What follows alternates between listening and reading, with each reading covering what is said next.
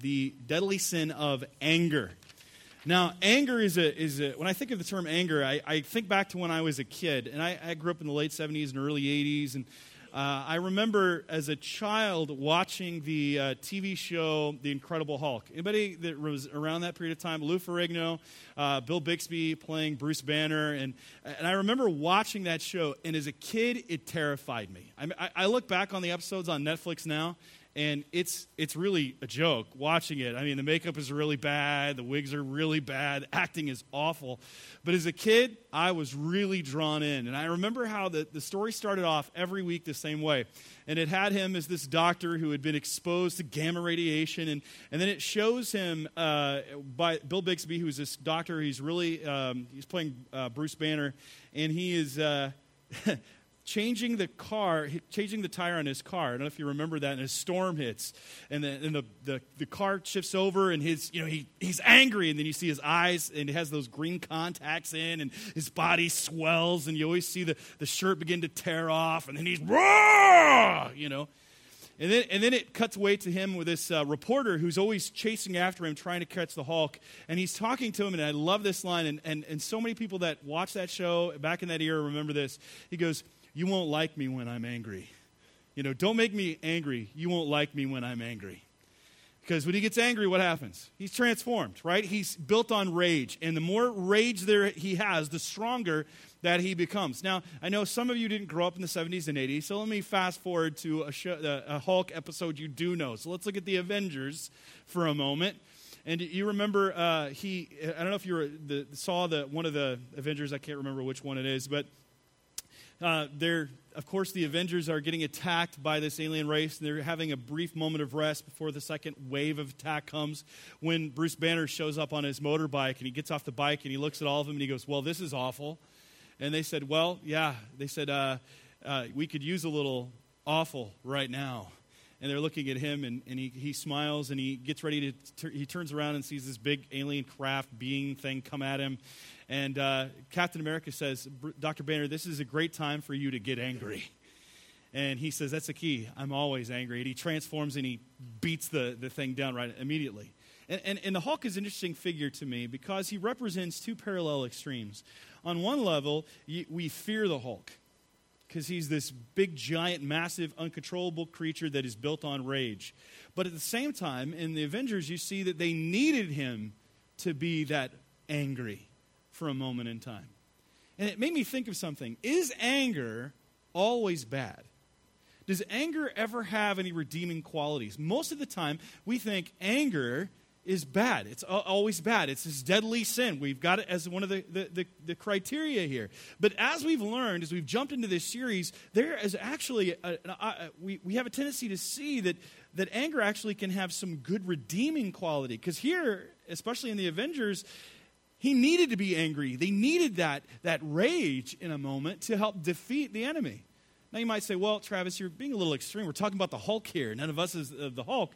But as we look at anger, we're going to see that it can be evil and bad and destroy lives and be deadly. But it actually has some redeeming qualities. And we're going to look at that in just a moment and see what does God say about it. Not only that, but we're going to ask ourselves the question, where does anger come from?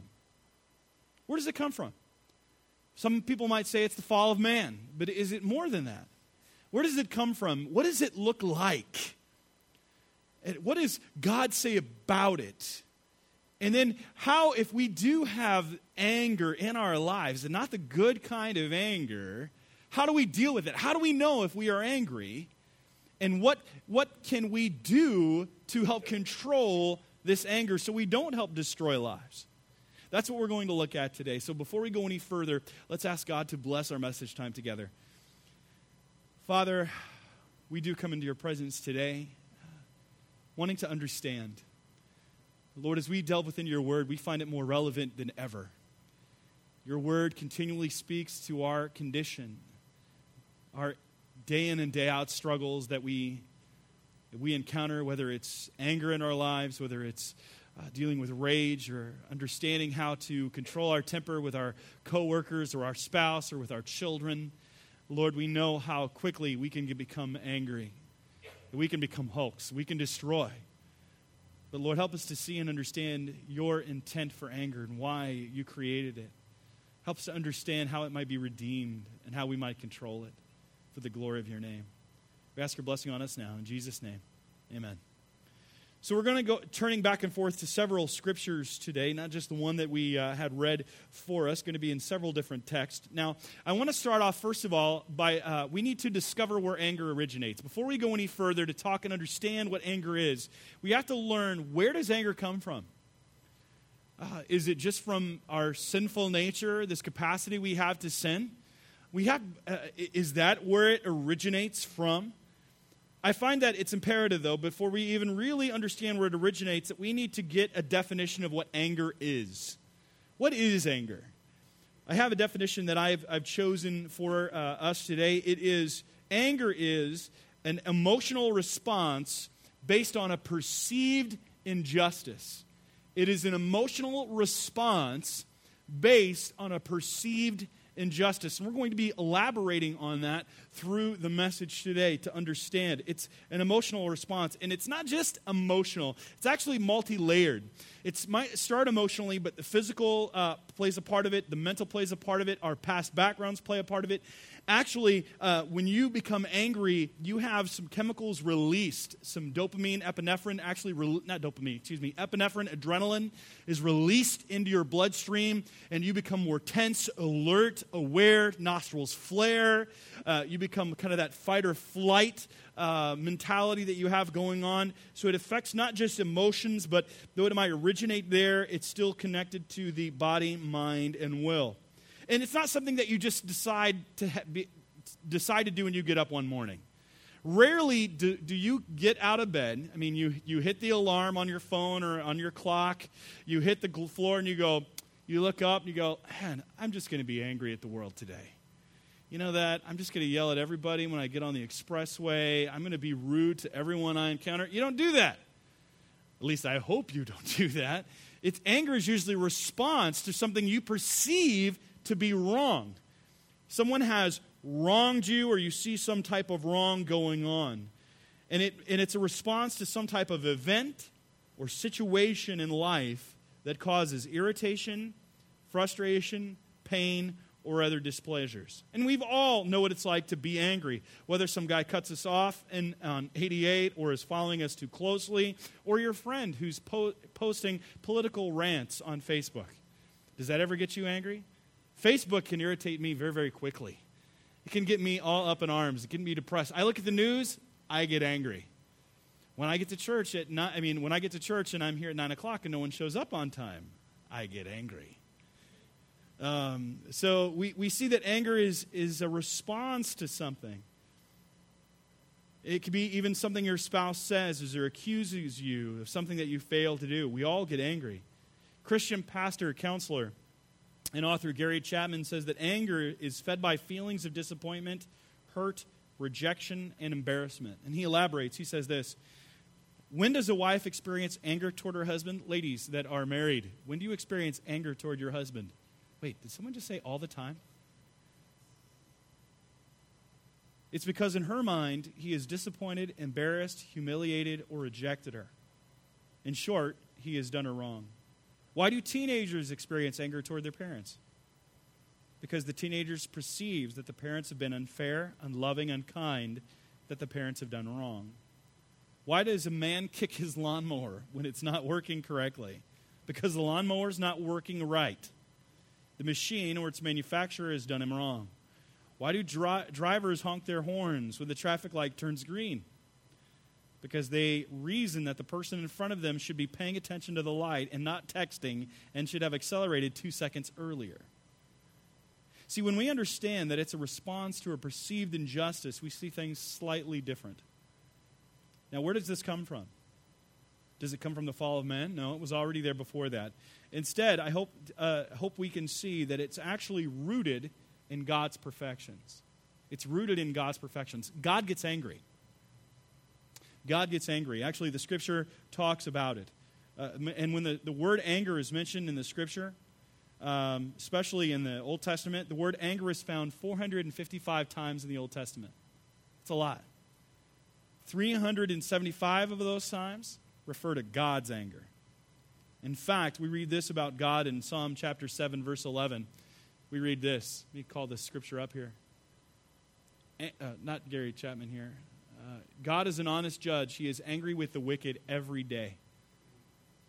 God is angry. Now, why is God angry? Where does that come from within himself? And when I say his perfections, what do I mean? Perfections is one way we say characteristics, attributes. It's part of the essence of who God is. Anger is born out of his holiness, which is his absolute purity and absolute separateness. God is holy. Matter of fact, it's the only attribute of God that is used to describe as an adjective to all others, like holy love, holy fire. God is holy. I mean, he is thrice holy, holy, holy. He is completely separate, morally perfect, distinct, different. All of these things are incorporated within the word holy. He is different, altogether different from us. He cannot be tempted by evil. Evil cannot be in his presence manifestly without his allowance, meaning that God is completely and entirely holy. Now, God is also just. When it means that God is just, it means that God has to, by nature, punish sin. He has to. He cannot let it go. He can't just overlook it. God has to punish wickedness. He is also righteous in that he is completely upright. And it's these attributes or perfections that is in his mind when he responds in anger.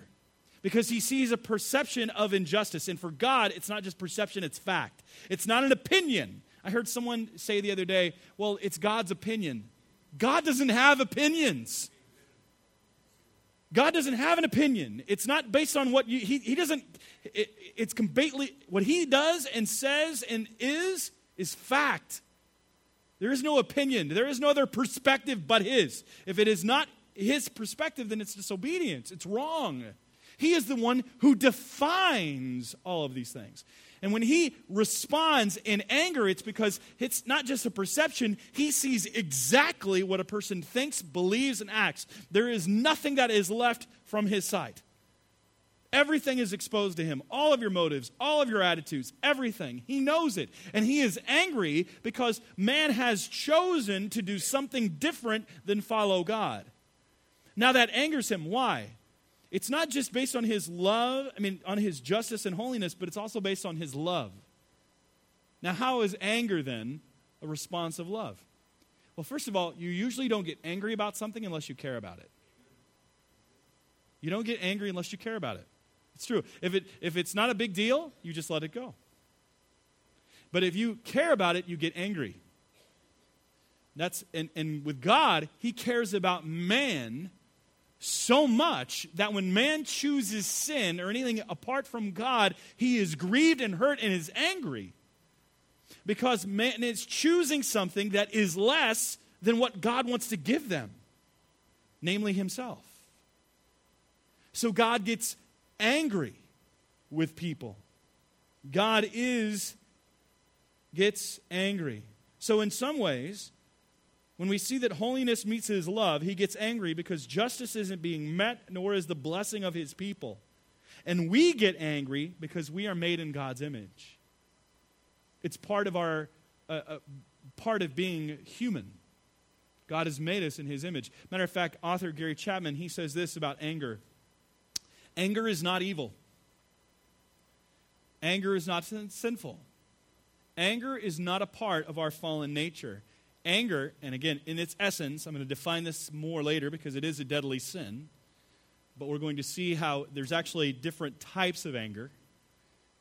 Anger is not Satan at work in our lives, quite the contrary. Anger is evidence that we are made in God's image. It demonstrates that we still have supposed to be some concern for justice and righteousness in spite of our fallen estate. The capacity for anger is strong evidence that we are more than mere animals. He elaborates. It reveals our concern for rightness, justice, and fairness. The experience of anger is evidence of our nobility, not our depravity. So God created anger, and it's supposed to be a good thing. Now, how is it a good thing? Well, for us to understand that, we have to discern the purpose of anger. The purpose of anger. Why did God create anger then? If it's an understanding of wanting righteousness and seeing injustice and wanting to respond to it, then what's the purpose of it? Well, the first purpose of it is to this. It's to spur us to action when we see wrong. A great example of this is the organization MAD, Mothers Against Drunk Driving.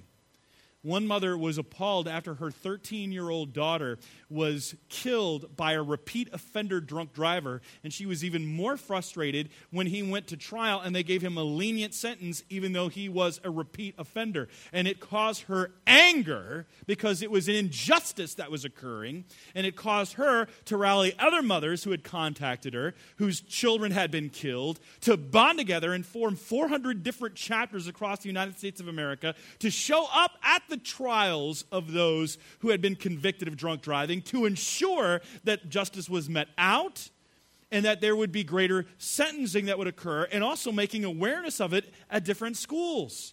So you see, it was a response to injustice. It spurred them to action. You get angry about something, you finally want to act on it. It's to spur us to action. That's the first step of it. Secondly, it's meant to motivate us to seek to stop evil. To seek to stop evil. A great example of this is William Wilberforce. Some of you may not be familiar with his story. There's been a book, a biography about him that has come out in the last few years that I would recommend reading by a man named Eric Metaxas. There was a film about him that he was so grieved at what he saw with the injustices of slavery in Great Britain that he spoke out and would continue to speak out because he wanted to seek to stop this evil, this oppression. When we see that going on, it should motivate us. It spur us to action that we might seek to stop the evil. That's what it should want us to do. When we see evil going on in our world, it should motivate us to step in. And the third purpose of anger is to save the evildoer. Now, this is not to say that we do not want justice. The greatest form of justice is a person's salvation, not their condemnation, when you consider what Jesus has done for them. What we need to make sure is that we want to save the evildoer. Now, let me try to give you a verse to help or explain a little bit what I mean by that. If a wife and a husband are together, and the wife becomes a believer in Christ, let's say, and the husband is not, and then the husband becomes very petty toward his wife. I mean, husbands and wives can be pretty petty toward one another, making very small things into big-time arguments. I remember speaking with one couple. They got into the biggest fights if the wife didn't put the cup in the sink but next to the sink. Do you have anything like that in your home? Like a little thing that sets you off? Maybe it's towels on the floor. Maybe he's just dirty and leaves his underwear out and misses the hamper. Maybe something like that. And it sets you off. And you guys can get angry fast. I mean, think about your fights that you might have. And this husband, though, is being just rude to his wife. He's being belittling to her and demeaning to her. Now, what is the best way for her to respond? To yell at him? To nag him? To just withdraw herself? What is it? You know what the Bible says? This is what it says right here in 1 Peter chapter 3. He says, likewise, wives, be subject to your own husbands, so that even if some do not obey the word, they may be won without a word by the conduct of their wives when they see your respectful and pure conduct. Now, this is not a license. Let me just put a little caveat on this. This is not a license for abuse. Okay? If a wife is being abused, this is not, you don't submit to that, you seek help, because that's wrong. But if he's just being petty and being kind of a jerk, and I've seen this play out in marriages, and the wife, God starts working on the wife, and she used to get riled up in a moment. There would be a fight, and God started changing her from the inside out. And now when her husband gets angry, she responds with soft words, and then he pulls back. You know, that's also representing the proverb, a soft answer turns away wrath. Because you know what it's like. Someone yells at you, especially your spouse, are you gonna yell back? The tendency is to yell back. They yell at you in an accusing manner. You know their facial expressions. You know their verbiage. You know exactly what their body language is telling you at that moment in time, and you want to respond in kind. And he's saying, no. This time is soft answer, turn away wrath. It's how you conduct yourself so that you might win him. You're not going to win him by force. You're not going to win him by yelling at him and berating him and belittling him. That's not how you're going to win him. And see, when we face that type of injustice and that anger wells up within us, our tendency is to fight fire with fire. You yell at me, I'm going to yell louder at you. You throw this at me, I'm going to throw something bigger at you.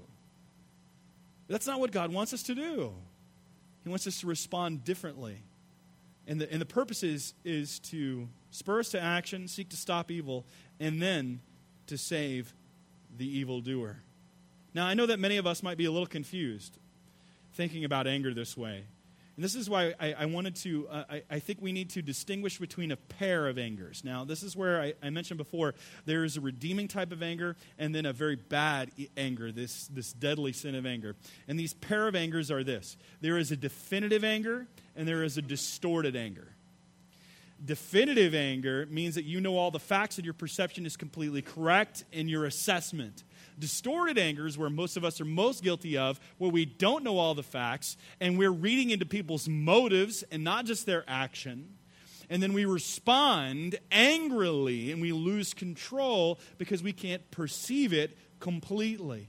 We have to understand it definitively, which is to say that it's perfect or complete anger. And in order to grasp what definitive anger is, we need to look at the anger of Jesus. Jesus got angry. Matter of fact, as I studied this passage, studied this topic, I found that Jesus got more anger than I originally had thought. For example, Jesus went to the synagogue on the Sabbath and saw a man with a crippled hand. He knew that the Pharisees were these religious leaders that were there, were watching to see what he would do, and he felt angry that they were only out to put him on the wrong. They weren't there to really help people. That was an injustice in his mind. They didn't care about people, and it made God angry. They didn't care for the handicapped man, nor did they want to see the power and love of God brought to bear on them. See, there are other instances where Jesus showed anger or sternness. He sternly charged this leper whom he had healed not to tell anyone about it in Mark chapter 1, verse 43, because he foresaw the problems of being pursued by a huge crowd of thoughtless people who were only interested in seeing miracles and not in his teaching. But the leper disobeyed, and some things were made very hard for Jesus. Jesus showed anger again when the disciples tried to send away mothers and their children in Mark 10, 13 through 16. He was indignant and distressed at the way the disciples were thwarting his loving purposes and giving the impression that he did not have time for ordinary people. He showed anger in when God's house of prayer was being made into a den of robbers, and God was not being glorified, and people were being prevented from praising and praying to God. Commenting on Jesus' cleansing of the temple and the anger that he displayed, one old commentator, a man by the name of B.B. Warfield, wrote, "A man who cannot be angry cannot be merciful." The person who cannot be angry at things which thwart God's purposes and God's love towards people is living too far away from his fellow man ever to feel anything positive towards them. And finally, at Lazarus' grave, Jesus showed not just sympathy and deep distress for the mourners in John 11, but also a sense of angry outrage at the monstrosity of death in God's world. This is the meaning of the words deeply moved in John 11:38. So God's anger is perfect. He perfectly understands what's going on in a person's heart and that's going on. And we are to help show, to have anger when we understand that there has been injustice that has been done. The question we have to ask ourselves, is our perception of it correct? That's the difficult part. We're going to get to that in just a moment. But we have to understand that our anger is often distorted. And that means it's been affected by the fall. Our perception is not often right. We have a tendency to hold on to our anger, to steam over it, to let bitterness creep in. Anger is sinful when it is distorted. As we read in Ephesians chapter 4, verse 26, notice this. It says, or actually I don't have this, it's in our text for today. Be angry and do not sin. You can be angry, but don't sin in your anger. Do not let the sun go down on your anger and give no opportunity to the devil. See, anger is not wrong. It is holding on to the anger and allowing it to turn into bitterness, refusing to forgive, refusing to make restitution or seek a resolution toward our anger. It's harboring something we perceive to be wrong and refusing to deal with it properly. We will all get angry. The question is, what do we do in our anger? What do we say? Are we getting the facts straight? Is our anger legitimate or not? These are the questions we need to ask ourselves. Which leads me to my next point. I want us to take an honest look at our lives and diagnose if anger is a problem in our lives. Now, this is where we come back to the distorted part of it, and this is how we can see if our anger is distorted. Here's the first question that you need to ask yourself. You say, am I in my anger perceiving things accurately? Do I have all the facts straight? Remember, it's perception of, or it's a reaction to a perceived injustice. The question is do we have all the facts straight? There have been times where I've gotten angry with my children because I saw a behavior that went on, or I had told them not to do something and I saw them doing it. What I didn't know is after my reaction, my wife comes to me and says, I said they could do it. So my facts weren't, there was a change in the situation. And so my child is crying because I'm angry at them. But the mother, my wife had said that they could have done it. So it was I didn't perceive it correctly what was going on. I thought they were just being disobedient to me and disrespectful. But that wasn't the case. So I didn't have my facts straight, and I had to go back and apologize to my children. Are we perceiving things accurately? Is this really happening? Is my perspective off? Secondly, am I in my anger promoting God's righteousness? Now, it might be a strange question, but this is straight from Scripture. In James chapter 1, verse 29 through 20, or 19 through 20, know this, my beloved brothers, let every person be quick to hear, slow to speak, slow to anger, for the anger of man does not produce the righteousness of God or that God desires. Now, notice something. This is just a quick observation. How many ears do you have? How many mouths do you have? What's God trying to tell you there? Should listen more than we speak.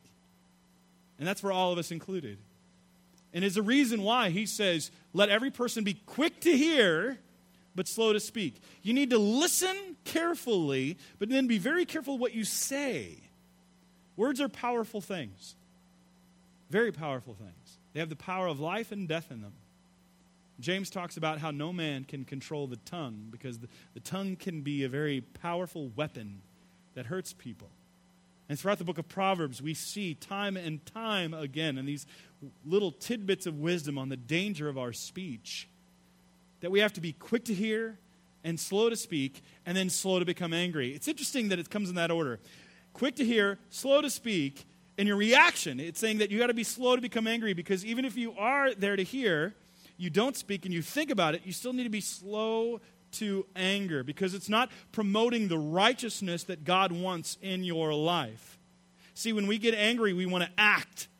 But the problem is we act without knowing all of the facts. That doesn't promote the behavior and the life that God wants. Now, here's the third question we need to ask ourselves if we are angry. Am I in my anger provoking further anger or fear? Is your anger promoting further anger from those around you? See, anger has a tendency to escalate. When we say something that is from anger, it has the person we say it to gets angry, and then we go back and forth, and it gets louder and louder and louder, and shouting happens, and then accusations fly, and all of these things start going on. There's a reason why in the book of Ephesians chapter 6, it talks about fathers not provoking their children. I want to share this verse with you. Fathers, do not provoke your children to anger, but bring them up in the discipline and instruction of the Lord. The idea here is that the dad is reacting to a situation, and it says that it's to the point where he's hemming his children in, he's hemming them in, and it's provoking the child to anger, because what the parent is doing is not being just or fair. This is where it gets really tricky as parents. This is why we have to rely on the Word of God, not what our culture dictates. Because our culture has a way to dictating certain rules and regulations and things like that, and we have to assert our control and our authority. And he's saying here, don't provoke your children to anger. Don't do that. You, in your anger, could provoke them to anger. You could put them in such a difficult situation that they respond in anger. We have to be very careful of that as parents. That's not to say we never get angry. That's not it at all. But it's saying is we have to be fair in how we interact, and we have to ask ourselves, am I provoking further anger and fear from the people around me? Because we can blow up, and we can all fly off the handle. We can become hot-headed, and when we lose our tempers like that, it makes other people around us fear. And it's not a healthy fear. It's a fear where they're walking on eggshells and don't want to be around us. It's alienating us because of our blow-ups. So we have to ask ourselves, and the ones around us, are you afraid? Are you afraid of me when I get angry? Next, here's the next question. Am I putting myself in a dangerous situation? See, when we get angry, we have a tendency to also lose self-control, and we react, and others react to us. We might perceive an injustice again.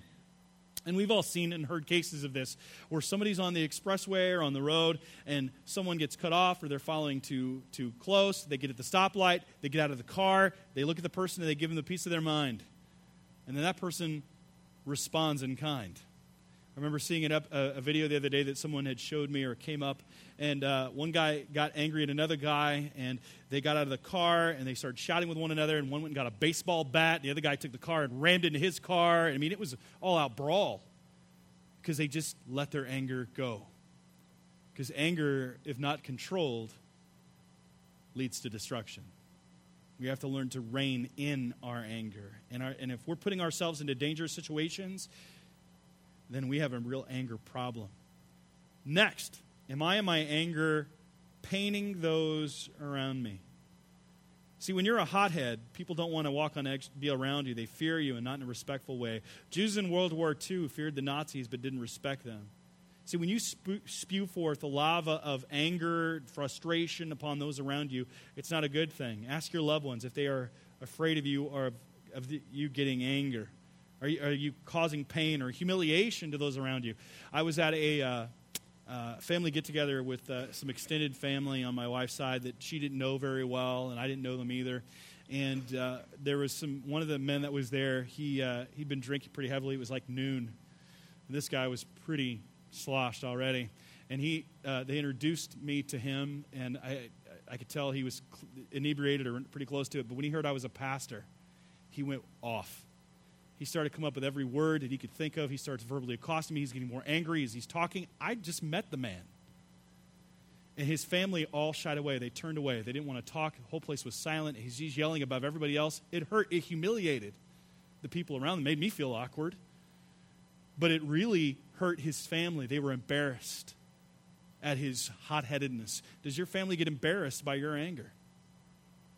Your coworkers, your friends? That's a question you have to ask yourself. Am I paining those around me? Next, is my anger really producing the change I want? See, when we get angry, it's because, again, we perceive an injustice and we want to see change. It's to spur us to action.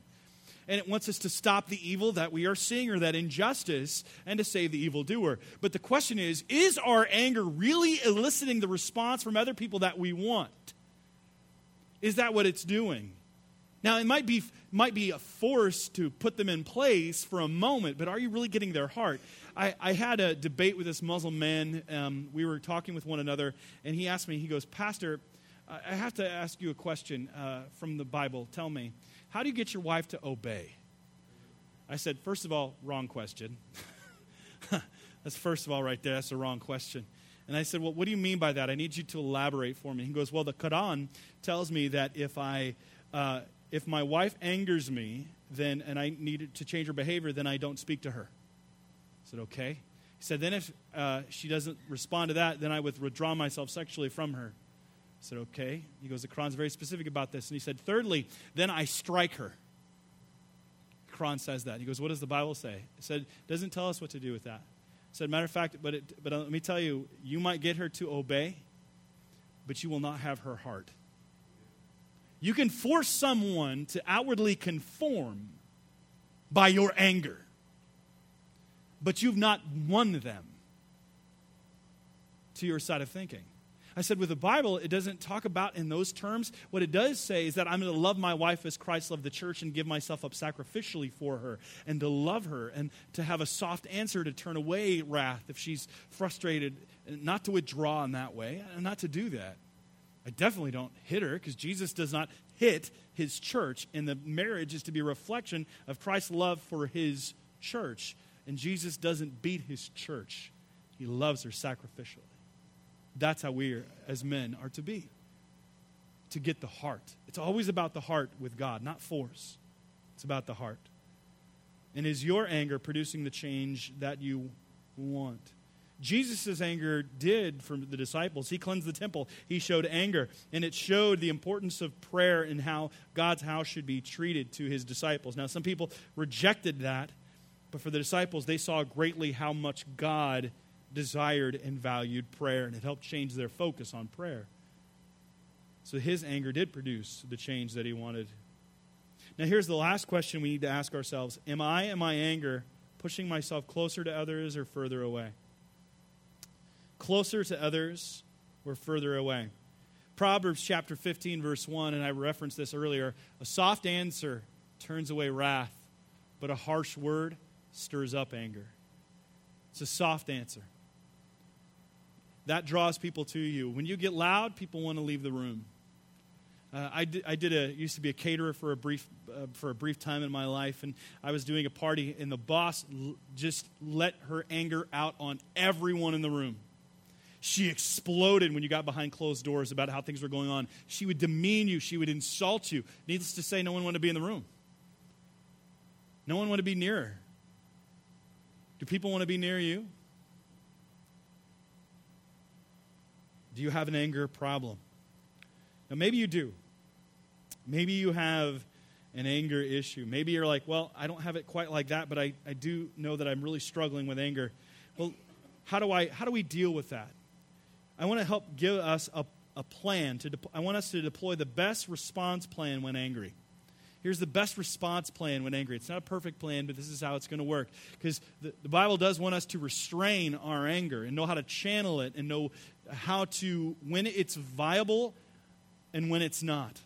When it's legitimate and when it's not. Here's the first thing that we need to do. We have to recognize that recognize that you are angry. You have to know that. Recognize that it's coming. When you feel that coming up, swelling within you, you have to be able to recognize that you are angry. Remember, I told you that there were chemicals released, some adrenaline in the bloodstream. You can feel yourself getting angry, can't you? I tell that with my children when I know that they have done stuff that they shouldn't have done, and I give them a very quiet warning. Daddy's getting angry. And my kids stop. Because I've blown it. I've lost my cool. I've lost control. I've yelled at them to the point where I've made them cry. I feel awful about that. I'm trying to learn how to deal with my own anger. I've seen it creep up. The more stresses come into my life, the more I have a tendency to take it out on those around me, those closest to me. Something that I have to deal with, and I have to learn to channel and put under subjection to the Lordship of Christ.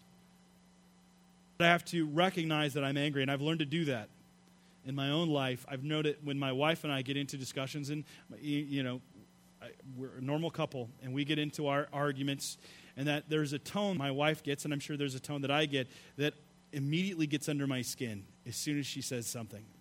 And I used to react, and then she would react, and it would get bigger. I've learned now to calmly not react to that, to restrain, or to recognize that I'm getting angry, and then nextly, to restrain my immediate response. That's the second thing you need to do. Restrain your immediate response. It might mean counting to 1,000, walking a lap, leaving the room, do whatever you need to do. We have a tendency to go from one of two extremes, verbal or physical venting on the one hand, or withdrawal and silence on the other. Both can be destructive. We all have patterns of anger or old habits that we have to unlearn. We might have to learn to stop in the moment of being angry with our spouse or our children and say this: I'm really angry right now, and I don't want to say anything that I'm going to regret, so please excuse me so I can go calm down. I've done that with my wife. When we've got into a disagreement and it's gotten heated, and I know that I'm getting really mad, and I know that I need to think, and I'm not thinking clearly, and I'm saying, honey, I love you. I want to talk about this, but right now I'm not thinking straight. I need to stop for a few moments. Give me about 10 minutes. Let's come back and talk about it. And that's worked. She never gets like that, but I do. I'm the one that gets angry a lot. But after restraining my immediate response, I need to just make sure that I'm not reacting to it. Now, sometimes that's easier to say than do, because a lot of times it happens in a moment when something that we see happen and we react to it. We have to learn to control that, because if you're a Christian, you have self-control. You have the ability to say no to something. People say, well, the anger takes over and I'm enraged. Well, if you have the Spirit of God within you, you can restrain that response. You have to learn how to do it. You have to learn to be slow to anger. Abraham Lincoln understood this. He had to write a letter to someone who had irritated him. And so he would actually often write 2 letters. The first letter was deliberately insulting. Then, having gotten those feelings out of his system, he would tear it up and write a second letter. This one, tactful and discreet. Lincoln had grasped the meaning of Proverbs chapter 16, verse 32. Whoever is slow to anger is better than the mighty, and he who rules his spirit better than he who takes a city. You have to learn to restrain that action or that reaction toward it. We need to restrain our immediate response. Thirdly, when you restrain it, then you need to rethink the focus of your anger. Rethink the focus of your anger and ask yourself, why am I getting angry right now? What is it? What is going on? Is it because I got into an argument with my spouse? Then I have to ask myself some of these questions. Why am I angry? Is it because of what my spouse has said or done? Is it the way he or she is talking to me? Is it the way that she's looking or he is looking at me? Is it because of something that I had done, or is it my spouse's behavior reminded me of my father or mother, or is my anger at my spouse influenced by something that happened at work or in my childhood years ago? These are all factors that can draw out and affect our anger and why we're getting angry. Here's another one. If you're hungry, you ever heard of that term, hangry? Yeah, because that can happen to us. And if you know that, you have to recognize, I need to stop and I need to get something to eat right now. Because right now, I'm going to get frustrated. This is why, by the way, and let me tell this to couples, don't talk about real serious things right before dinner. Seriously, don't do that. You're going to get stressed out. I find that I'm most stressed out when I'm hungry, I'm in the car, I'm driving and I don't know exactly where I'm going, or I'm a little bit late, and I have to go to the bathroom. That is one of the biggest formulas of anger in my car. I'm serious. I am really stressed out, and I've learned how now I have to be aware of that, to calm myself down, to recognize the things that help escalate my anger. Because these factors all play a part in escalating our anger. And knowing, here's another thing, this isn't on the list, you have to understand and go back to how did my parents or grandparents or the people that I grew up with react to things? Are you reciprocating their behavior? I grew up in a house without a father for several years, so my reaction, the way I learned to react in anger, was toward my grandfather. And he didn't get angry very often, but when he did, oh boy. And this little guy got angry, and I thought that was the way I was supposed to be angry.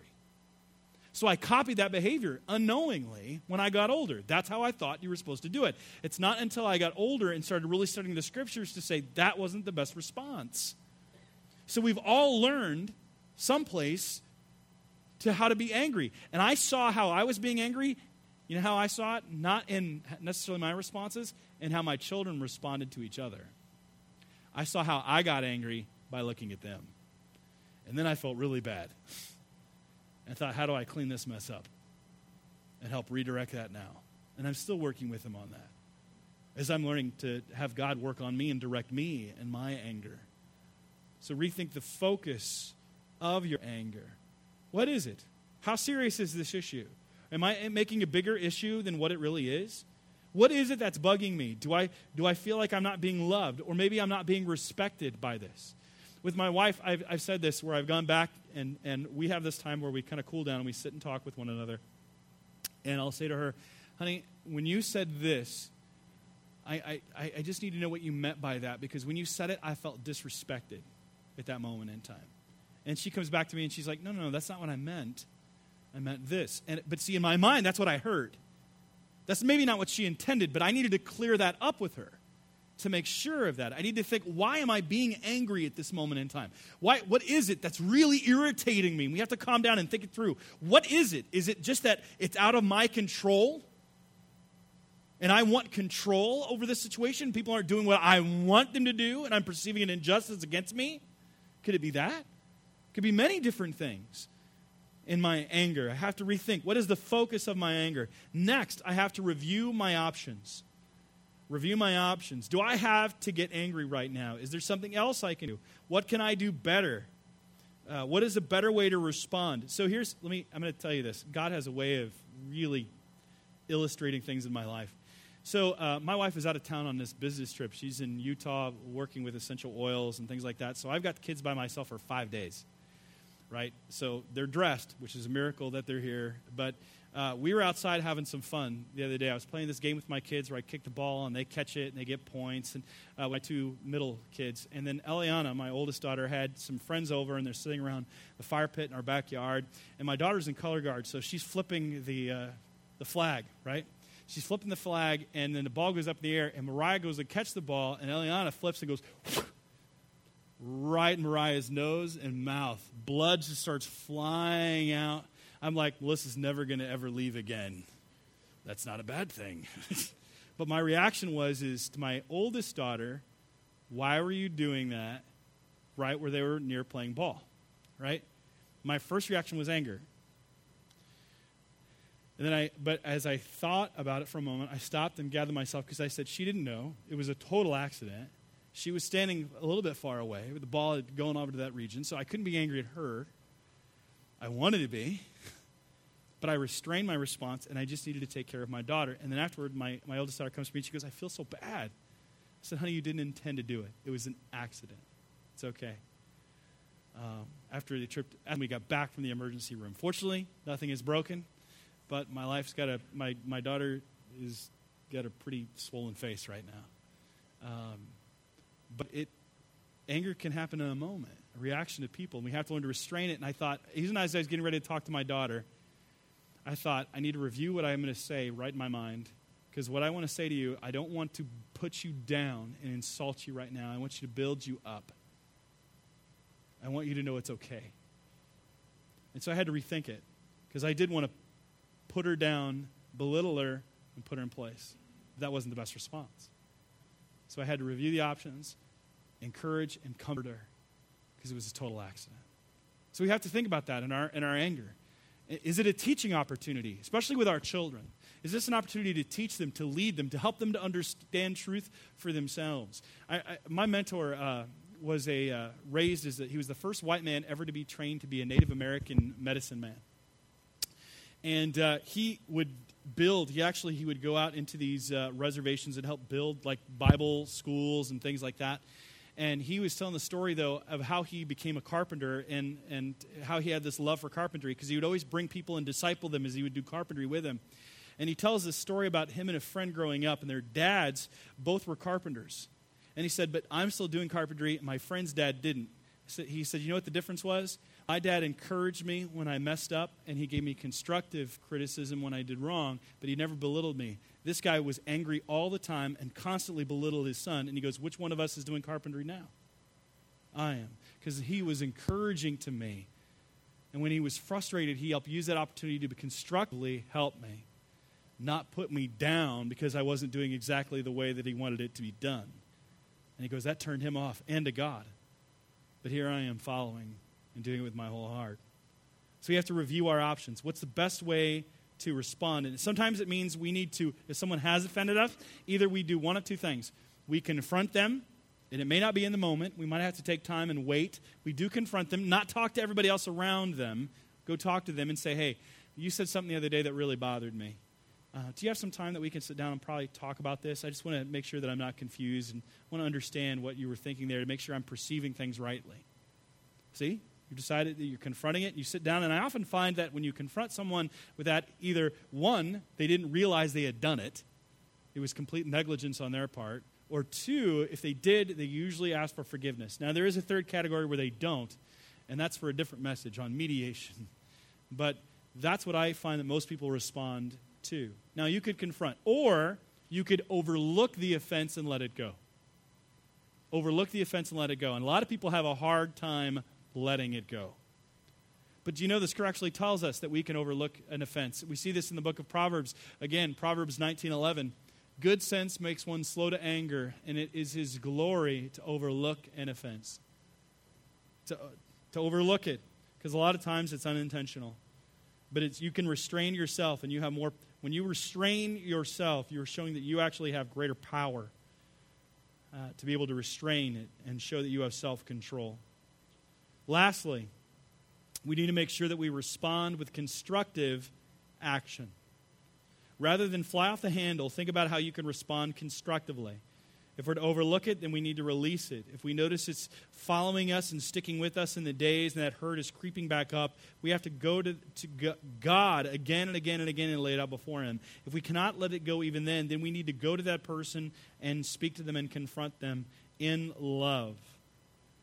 And if they respond positively, then anger has done what it's supposed to do. Remember, it's to correct, to seek to stop the evil, to win the evildoer, to spur us to action, and it's won us, and that relationship then deepens. Relationships don't deepen without conflict. Relations do not deepen without conflict. Think about the people that you're closest with. Undoubtedly, you've had conflict with them. Relationships take work in life, in family, and in church. They take work. People are going to offend one another. We're sinners. That doesn't mean it's an excuse, but it means that we need to learn to work with one another.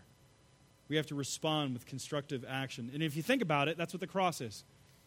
God being angry at man's fall, Him being spurred on by His love to take action by sending His Son to die on the cross for us. It's a pretty good response, I think. Offering us the gift of salvation through Him. We have to understand that. Now, if anger is still an issue for you, I would encourage you to take these notes, look them through. And if you think you need to pass this on to someone else, I don't know if you've seen the things around, but the sermons are all being podcasted now, and you can get it to your device. So you can refer someone to the podcast to listen to it. And don't just say if someone has an anger problem, hey, listen to this, you got an anger problem. That's not the best way to go about it. But it's say, hey, this is something that's helped me. You should take a look at it yourself. Help them. Push them along to righteousness. Let's close this message time with a word of prayer. Heavenly Father, Lord, we all know how quickly we can go and be angry. Some of us are even angry this morning on the way to church, getting ready today, being with our kids, our spouse. We might be angry at our financial situation. We could be angry at our health or something with our job or our next door neighbor. Maybe it's a classmate. Maybe it's an old friend or family member. Lord, help us to use this anger, to redeem it, to spur us on to action, that your name might receive glory. Not that we would stew in it and become bitter and let it take control of our lives, but Lord, that it might spur us to make things right or help your name receive glory. So Lord, please help us. Help us to know how we can control ourselves, knowing that the Son of God, His death and resurrection has enabled His Spirit to be released unto us. We can have Him living within each one of us and to live lives of self-control that your name might receive glory. So Lord, please touch us. Use us and help us to forsake this deadly sin for the sake of your name. In Jesus' name we pray. Amen.